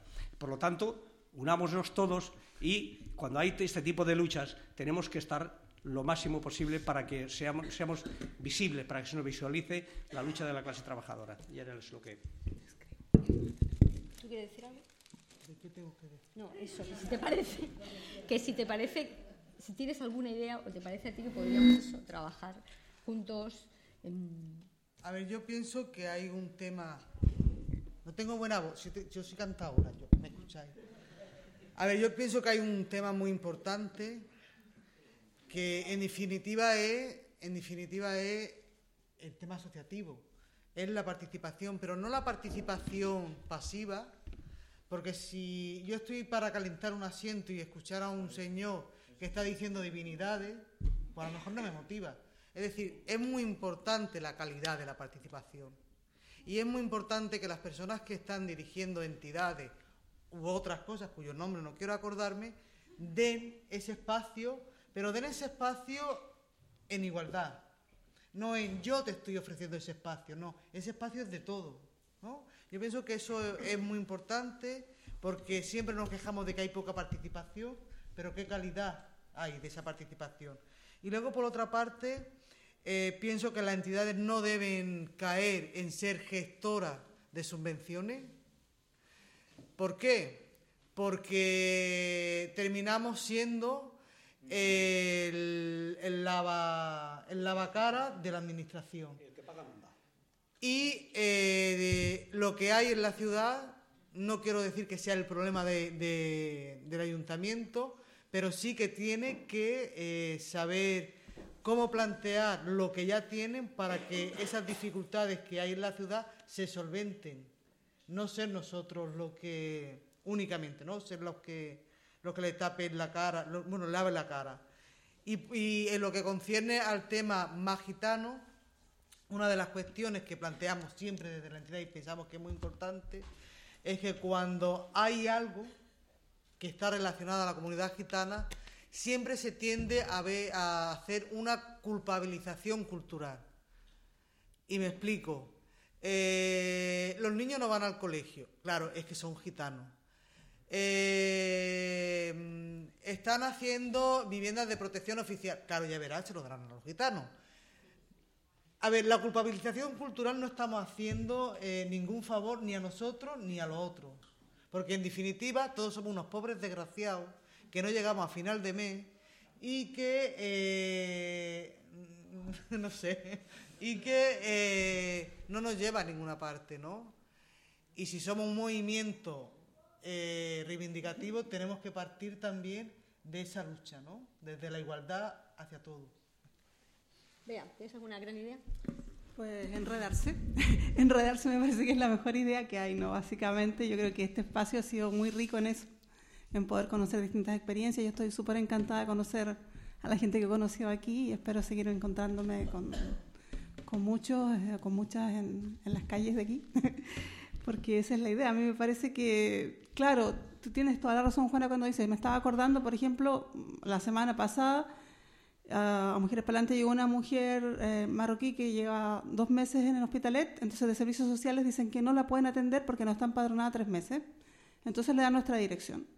Y llega la mujer sin redes ni nada, Mujeres para Adelante, y tenemos que hacer una función que debería ser el ayuntamiento. Evidentemente que es una persona y nosotros la vamos a ayudar y vamos a mover todo lo que podamos para que pueda resolver sus problemas, que tiene 2 hijos que no estaban escolarizados, que no podían ir, bueno, un desastre. Y movimos muchos hilos y al final logramos que los niños van a empezar el colegio el lunes, etcétera, etcétera, pero nos da muchísima rabia y estamos intentando, digamos, protestar fuertemente con que es el ayuntamiento el que debería resolver ese problema y no que nos lo deriven a nosotras, que son una cara dura, pero ya impresionante. Y como este caso, hay muchos en nuestra asociación, ¿no? Cuando no hayan qué hacer porque, bueno, es una persona que está sin papeles o no sé qué, entonces como no tiene derechos aquí, pues vaya para allá. Y es como, ostras, o sea, es como funciona el sistema. Y nosotras, evidentemente, que somos un grupo de mujeres que estamos ahí para dar apoyo mutuo, o sea, que si podemos hacer algo por esa persona lo vamos a hacer, pero también para protestar y denunciar estas injusticias, porque nos parece realmente súper violento que un ayuntamiento no resuelva los problemas de las ciudadanas y los ciudadanos porque llevan menos de 2 meses empadronados, o sea, ¿de qué estamos hablando, no? Es como que... no sé, a mí las ideas que más me vienen a la cabeza son poder comunicarnos, mejorar los canales de comunicación, poder compartir información. Yo creo que casi todas las sesiones he hecho alguna convocatoria de alguna actividad, entonces no va a ser esta la ocasión en que no lo haga. El lunes que viene a las 8, en la Plaza San Jaume hay un acto que es el que se hace normalmente los terceros lunes de cada mes por la Plataforma Unitaria contra las Violencias de Género para denunciar todos los asesinatos que ocurren lamentablemente en el Estado español y en el mundo, y este lunes en especial van a hacer un homenaje a Berta Cáceres, que es una dirigente que fue asesinada, va a cumplirse 1 año, y así que nada, eso era una invitación también el lunes que viene a las 8 en la Plaza San Jaume. Se me ocurren esas cosas a mí. Bueno, yo, de hecho, aprovechando un poco lo que habéis dicho, que estoy muy de acuerdo, yo creo que en esta situación de un poco de efervescencia, de que la gente tiene ganas, ¿no? Que decías tú, y esto que tú decías, que al final, Juana, ¿no? al final todos somos unos pobres y todos tenemos el mismo problema, que no llegamos al fin de mes y todos tenemos al final, ¿no? Independientemente de que no seamos negros o blancos o lo que sea, todos tenemos estos mismos problemas. Yo creo que deberíamos encontrar, ¿no? esas causas que nos atraviesan a todos, ¿no? Que nos llegan a todos independientemente de nuestro origen, y creo que esto lo deberíamos hacer a partir de conocer un poco cuál es nuestra realidad, el día a día en nuestra ciudad, en Hospitalet, y creo que deberíamos sentarnos y sacar números y ver que realmente lo que nos está afectando a todos, para poderlo sacar y utilizar estas propias redes que estamos tejiendo aquí mismo, para organizarnos, es decir, buscar cuáles son las causas o cuáles son los motivos o las situaciones que nos atraviesan a todos independientemente de nuestro origen, y explotar esta línea para movilizar a toda la población, que al final es eso, todos somos iguales y tenemos los mismos problemas. A ver, que sé que estáis deseando participar. ¿Quién tenéis el micro? ¿Quién empieza? ¿Quién quiere? ¿Quieres tú? ¿Están esperándote? Fátima después. No, vamos a ver si puedo explicarme. Es un poco, Felipe, a tenor de lo que... Espera un momentito. A ver, ¿hasta qué hora podemos estar aquí? ¿Alguien lo sabe? O sea, ¿hasta dónde tiramos? Ok, gracias. Felipe, me has hecho venir a la cabeza una cosa que, bueno, cuando decimos qué nos puede, o cuáles son las nuevas herramientas, o qué podemos hacer, o qué nos une a todos, ¿no?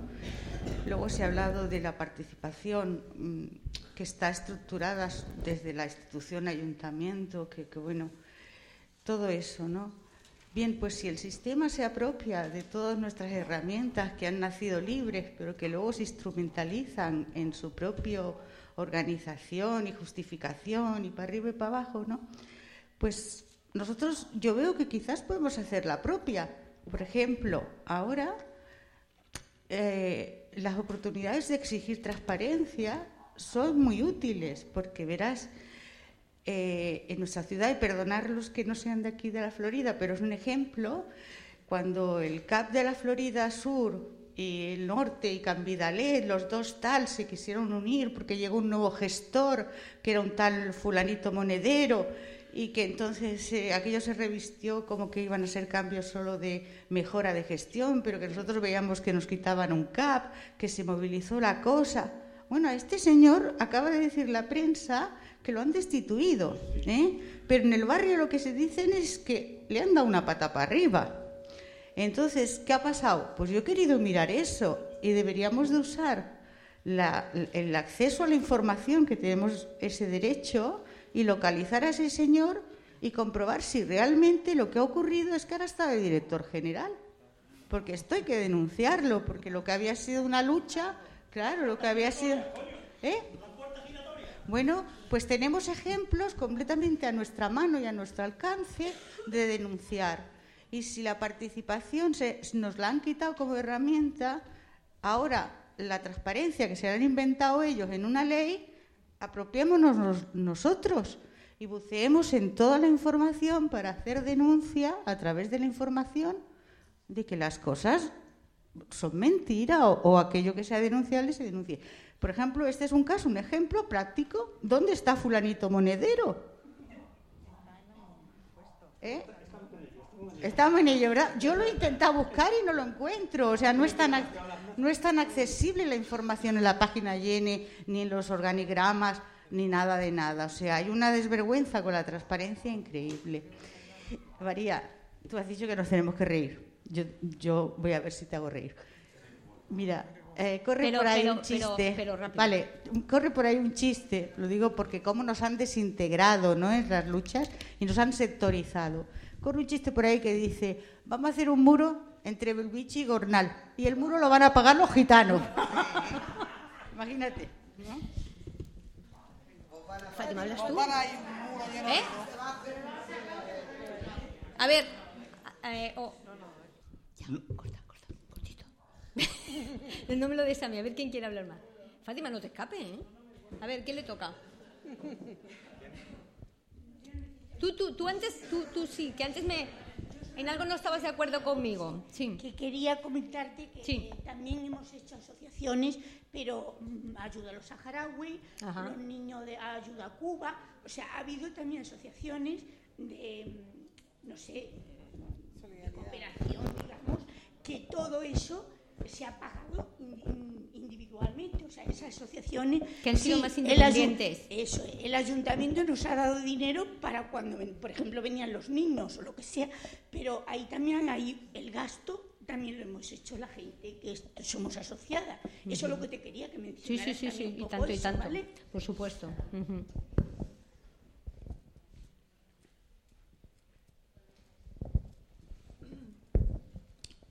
Yo quería hacerte una pregunta, Mujeres Pa'lante. Bueno, todo este problema de explotación que se vive, bueno, ¿de alguna forma hay algún tipo de lucha ante empresarios negreros? Sí.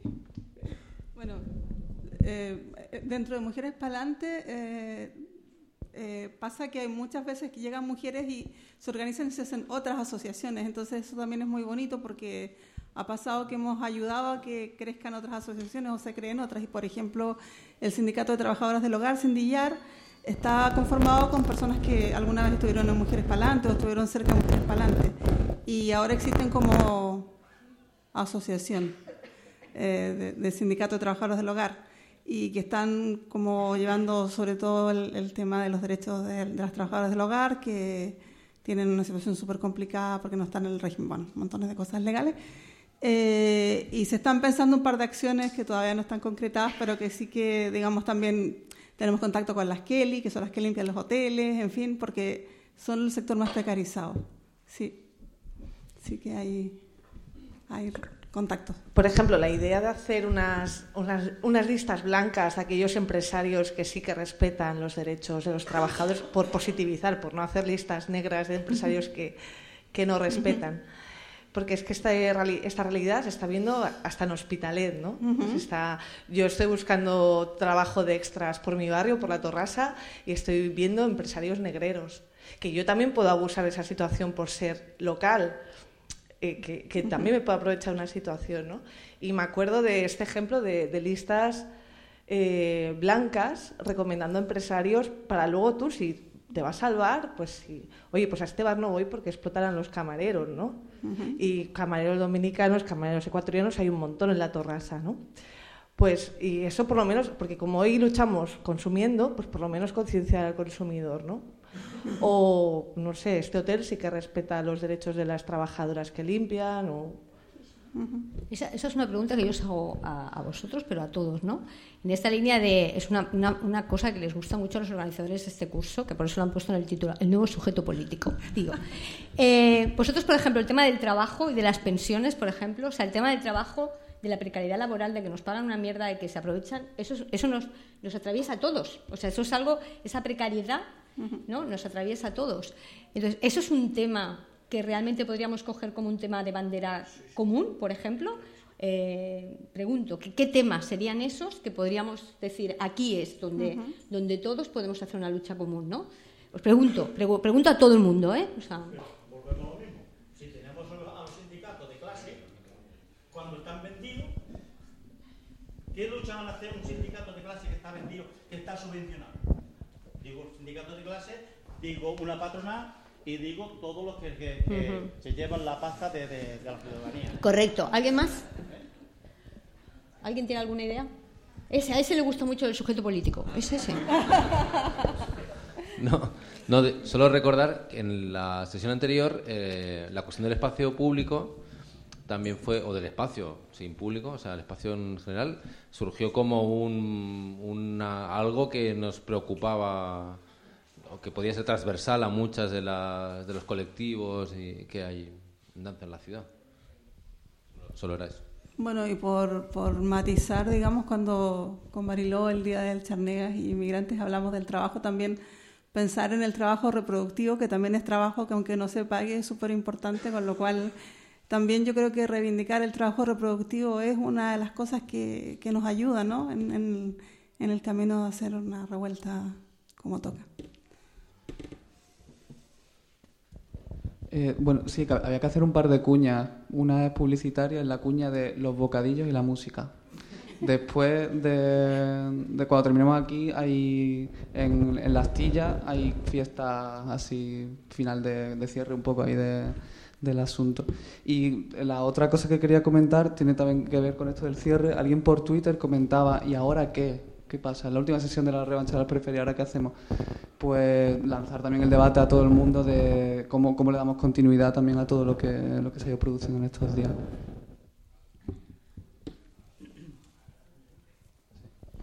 Bueno, gracias a todas las intervenciones, yo estoy aprendiendo un montón. Y creo que hay como un tema que cruza la sesión. Por una parte hay una cuestión de la movilización en torno a la identidad. Hay diferentes identidades en la mesa. Desde la identidad, digamos, de la gente mayor, que es gente mayor, desde la identidad gitana hasta otra identidad como puede ser la latina o migrante o identidad, digamos, joven de un determinado, digamos, campo cultural, etcétera.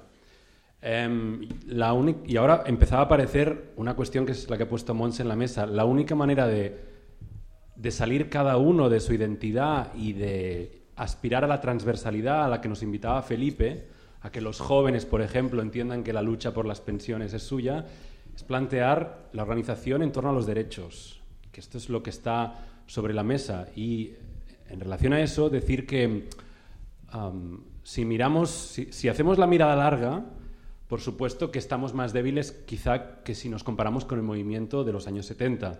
Pero si nos comparamos con el pre-15M, estamos bastante más fuertes ahora.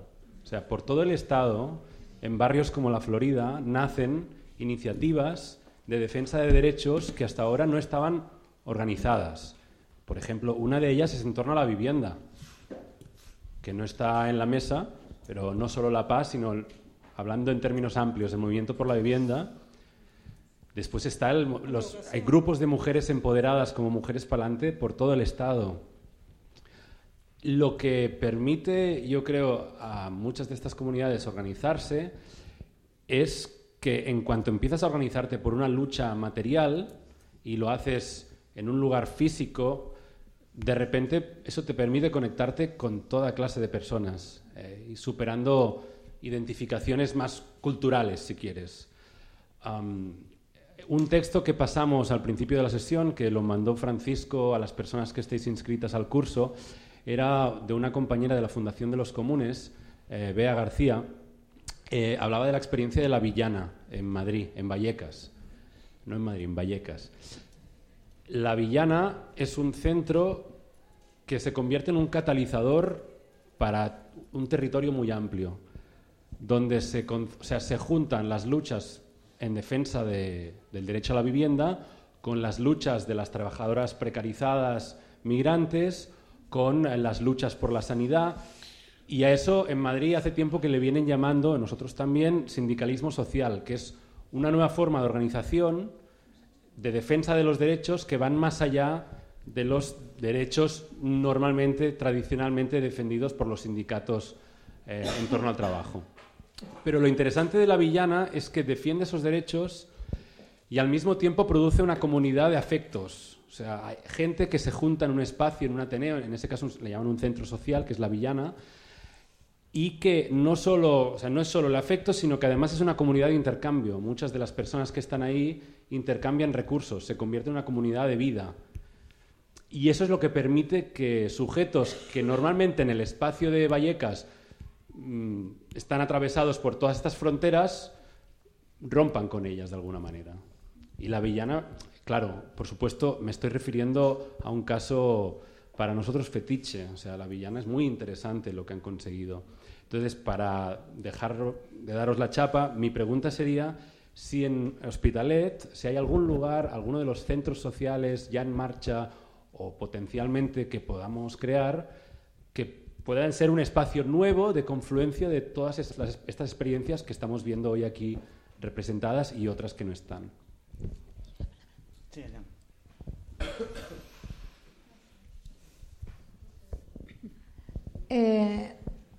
Yo creo que el punto de encuentro más guay ha sido la periferia, ¿no? Es Es como... tengo una curiosidad, aprovecho ahora también, para ¿todos sois de Hospitalet o sois de otras periferias? ¿No? Porque yo vengo de otras periferias porque me ha llamado el tema de periferia, bueno, y también porque tengo medio corazón aquí en Hospitalet. Lo digo porque que yo no estoy de acuerdo con Felipe por una cosa que ha dicho solo, con el resto sí, y que te agradezco mucho también esa parte, ¿no?, de provocar para que nos unamos. Pero yo creo que en la unión no está el vamos a unirnos porque con el hiperactivismo podemos acabar incluso malos, ¿no? De, ostras, pues ahora vamos a las pensiones, hostia, ahora vamos a la PA, ahora... Entonces, yo creo que en común tenemos esa parte, ¿no?, de que se nos están arrebatando cosas. Y entonces, pues volvernos a apropiar de ellas. Y yo creo que eso es lo que nos junta. Es decir, yo felicito hoy no poder hacer esta última sesión en un espacio público, ¿no?, que nos hemos apropiado de él porque es lícito, ¿no? Nadie nos lo ha negado. Gracias, Raúl. También por mantener ahí esa parte así abierta, y donde no encontremos un sitio, una esclecha, pues ahí podemos ir a tal. Jaime ha dicho ahora de que si existe un espacio, pues no lo sé. Hay muchos. Joder, el Centro Cultural de Belviche está desocupado casi, ¿no? Hay un montón de sitios que no hay casi uso. Pues apropiémonos de ello. Qué pena, pero bueno, creo que es un proceso que está en marcha, que es el Hospitaleno On, que ahora de entrada todos hacemos... y no vamos a participar, pero es coño, ¿cuántos miles de euros se están gastando en eso que empieza ahora? Quizás no nos da tiempo a pasear con la alcaldesa mañana, porque tengamos otros planes, pero nos uniremos a la otra paseada y haremos eso, ¿no? De que nos pongan con el foco. Pues, ¿qué miedo tenemos? Si somos súper precarios, pues no nos vais a hacer nada. Al contrario, a lo mejor lo que hacemos es intentar cambiar también esa estructura que se llama ayuntamiento, ¿no? ¿Nos podemos apropiar? ¿Cuántos serán miles de euros? Los Hospitalenos, lo preguntaremos por la ley de transparencia. No ¿Alguien sé. más? Que juntitas, luego nos vamos a tomar un bocadillo. Eso, perdón, las siguientes sesiones podrían ir en este entorno, ¿no? De hacer cosas juntas, pero así en acciones. ¿Vamos a hacer otro curso? Muy bien. Perfecto. Fátima, yo una cosa que te quiero preguntar, aparte de lo que tú tengas que decir, es en la línea de lo que decía Jaime, no solo de qué espacio tenemos común, ¿no? Si, por ejemplo, pues eso, a partir, por ejemplo, lo que decía, lo que yo mi idea, que a ver si a ti estás de acuerdo, ¿no? Pues, por ejemplo, tú y la gente, las mujeres de la comunidad que tenemos en este barrio, pues reunirse con ellas, que nos expliquen todo su proceso, el de ellas, ¿no? Si a ti te parece que eso es posible, si es factible. Sí, eso que me ha llamado la atención, quería saber dónde están para que pueda un día hacernos una cita con ellas y hablaré con ellas y con otras mujeres, porque el tema de Bea me ha llamado la atención mucho, porque aquí también en el barrio hay muchas mujeres que sufren por los papeles, cuando se quedan solas con los niños sobre todo.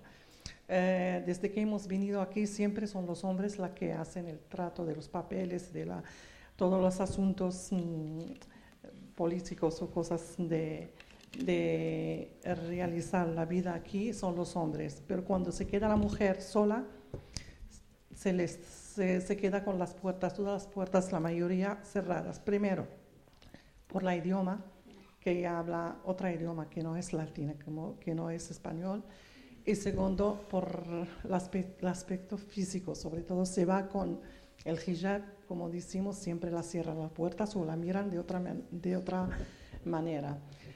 El tercero, que hoy diría que la mujer, sobre todo marroquí, ya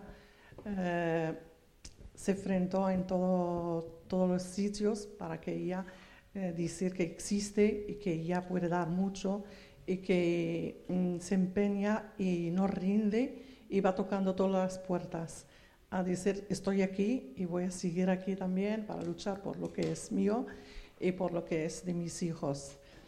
La inmigración es muy dura, como ha dicho Bea. Sí, es verdad que siempre te miran que tú no eres de aquí porque hablas o porque quieres luchar por pero nosotros también decimos que no somos inmigrantes, quizás que he nacido en Marruecos, pero vivo la mitad de mi vida aquí en España. Entonces yo también estoy trabajando, estoy cotizando, estoy dando hijos que están estudiando y sacando carrera y van a trabajar y luchar por este país.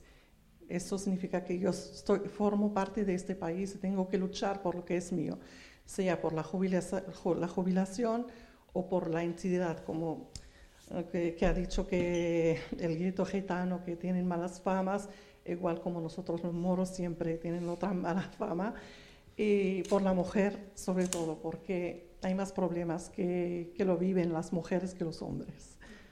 Y apoyo mucho a Bea y ojalá que nos encontramos y a ver si salimos todos de esta y hacemos una familia. Y ya tenemos cosas concretas.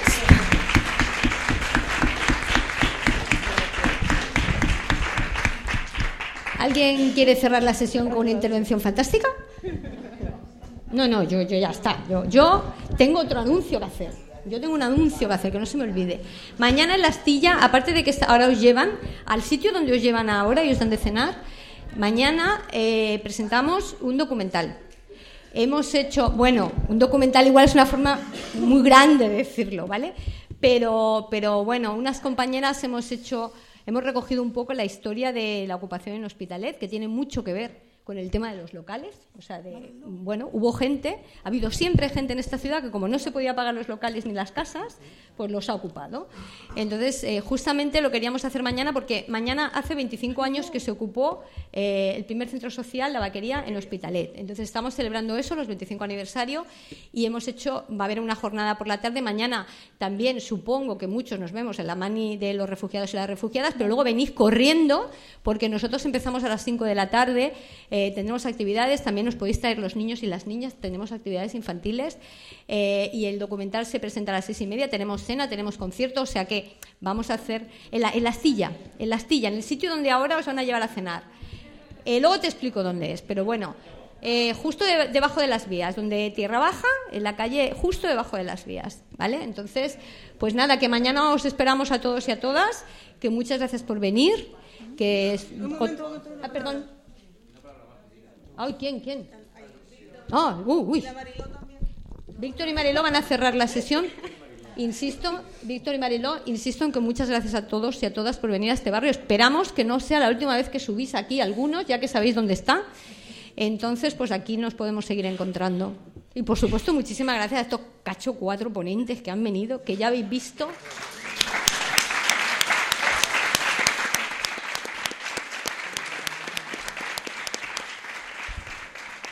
Víctor, 5 minutos payos.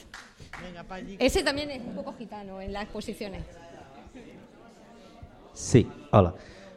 Res, com a conclusió, jo m'he apuntat una frase que crec que ens pot servir, que és que una mica per l'experiència recollida aquí i per coses que he intentat fer jo en diversos col·lectius, que seria, en aquesta ciutat, si intentes fer cultura, si intentes fer alguna cosa i no acabes polititzat, és que ets del PSC. Llavors, trobem-nos, estiguem juntes, aquí a la Jove no tenim els nostres problemes, però mira, sabem organitzar concerts i vosaltres necessiteu tenir més visibilitat i recaudar diners. Doncs jo què sé, des d'allò que sabem fer, trobem-nos, no? I fem-los. No sempre crec que sigui necessari un espai físic, sobretot si no s'està prou fort. Bueno, és un dels debats així llargs, no? Seria interessant mirar en els col·lectius quin percentatge de la feina se'n va en l'espai i si verdaderament surt sempre rentable això o depèn del moment on estiguem és millor anar fent espais més que sortin, no? Que sortin més de les relacions que s'estableixin. Jo crec profundament en establir relacions i això és imaginar-se que pots fer coses amb altra gent i intentar tirar-les endavant, i en aquest trobar-se passen coses. Des que la Jove això ho hem anat intentant inclús assumint contradiccions com pot ser treballar amb gent que sí que cobra subvencions o gent que tenen dinàmiques que no ens agraden al 100% pel que sigui, però gràcies a treballar amb aquesta gent podem fer un ús de l'espai públic. No? Ser creatius també en les contradiccions que assumim. Hi ha algunes que ens agraden molt o que ja les tenim perfetes, doncs potser podem canviar aquestes contradiccions i llavors passaran coses diferents, que és això que se cita tanto d'Einstein.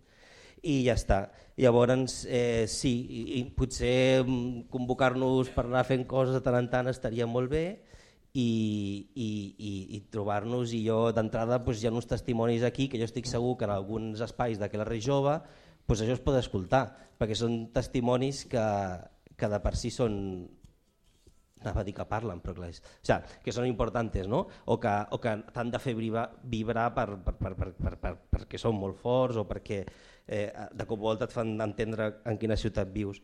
Bueno, estiguem juntes i fem cosetes. Ja està. Bueno, sí, concretament sobre si hi havia espais o no, crec que hi ha hagut com molts intents, xoquem amb lògiques molt dures i sí que hi ha, evidentment, hem estat fent el curs a la PUA, per mi és l'exemple més clar d'intentar tornar a estar molt a la base, tornar a estar molt en contacte amb la gent i anar-ho fent i fer-ho com a procés i som-hi i venga. I crec que el que hauria d'haver és una xarxa d'ateneus així a tota la ciutat, no? Passo a passo, ocupació a ocupació o local a local o com sigui, però anar fent. Bueno, otra de las cosas que también teníamos como desde el principio era cómo podíamos tanto darle continuidad como hacer que lo que pasara aquí fuera más poroso y saliera fuera, ¿no? Entonces, bueno, hemos ido hablando así con gente, contándonos cosas, y también salía como la idea de si podríamos hacer como una publicación que recogiera lo que han sido estas 5 sesiones y donde también pudiéramos darnos tiempo para pensar y repensar sobre las cosas que han ido pasando e ir añadiendo cosas. No sé si os podía motivar, si sería guay hacer un fanzine, una publicación, un diarillo, un algo, y podríamos como armar grupos de trabajo por los temas, incluso inventar nuevos temas, a lo mejor, y no sé, como ponernos eso como hoja de ruta, como esa publicación para seguir trabajando juntas y luego hacer una fiestuki otra vez y esas cosas.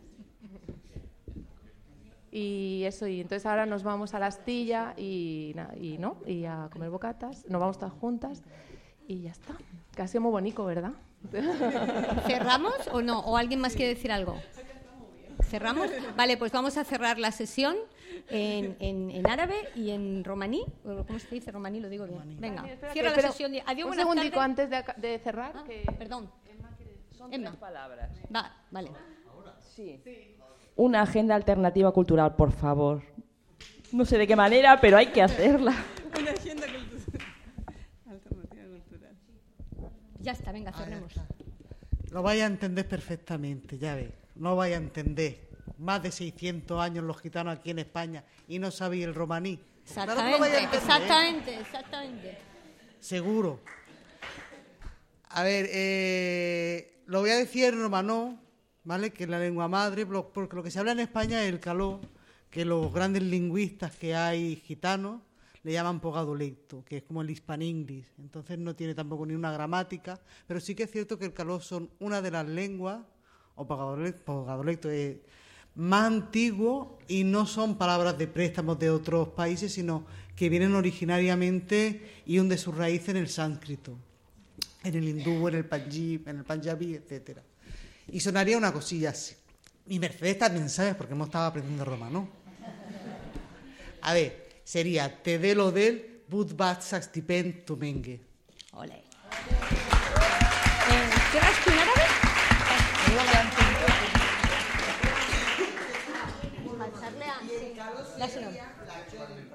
Sí, la chochive. Pásale a Fátima que cierre en árabe. Bueno, en árabe se dice شكرا لكم على هذا الاستماع وشكرا للحضور الجميل الذي معنا. يعني significa que gracias por vuestra explicación que nos han dado y gracias a toda la gente que está aquí con nosotras.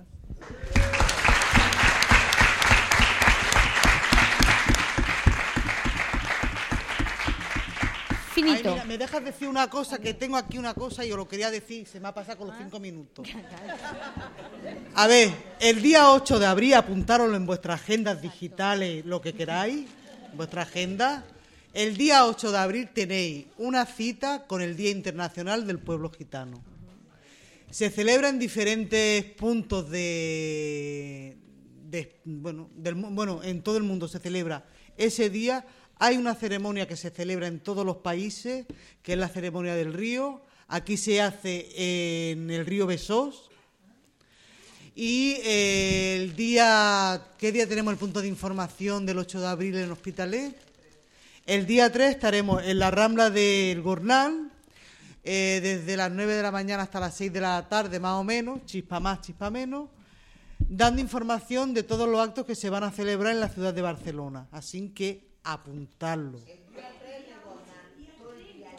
El día 3 está el punto de información, porque hay 17 puntos de información en todo lo que sería en la provincia de Barcelona, y uno de ellos será en el barrio del Gornal el día 3, y allí se informará con... No, de 9...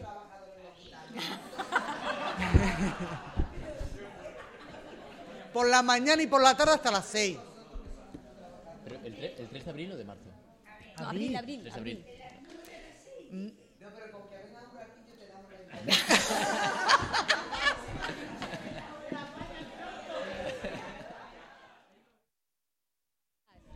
Que yo creo que un aplauso, ¿no? Que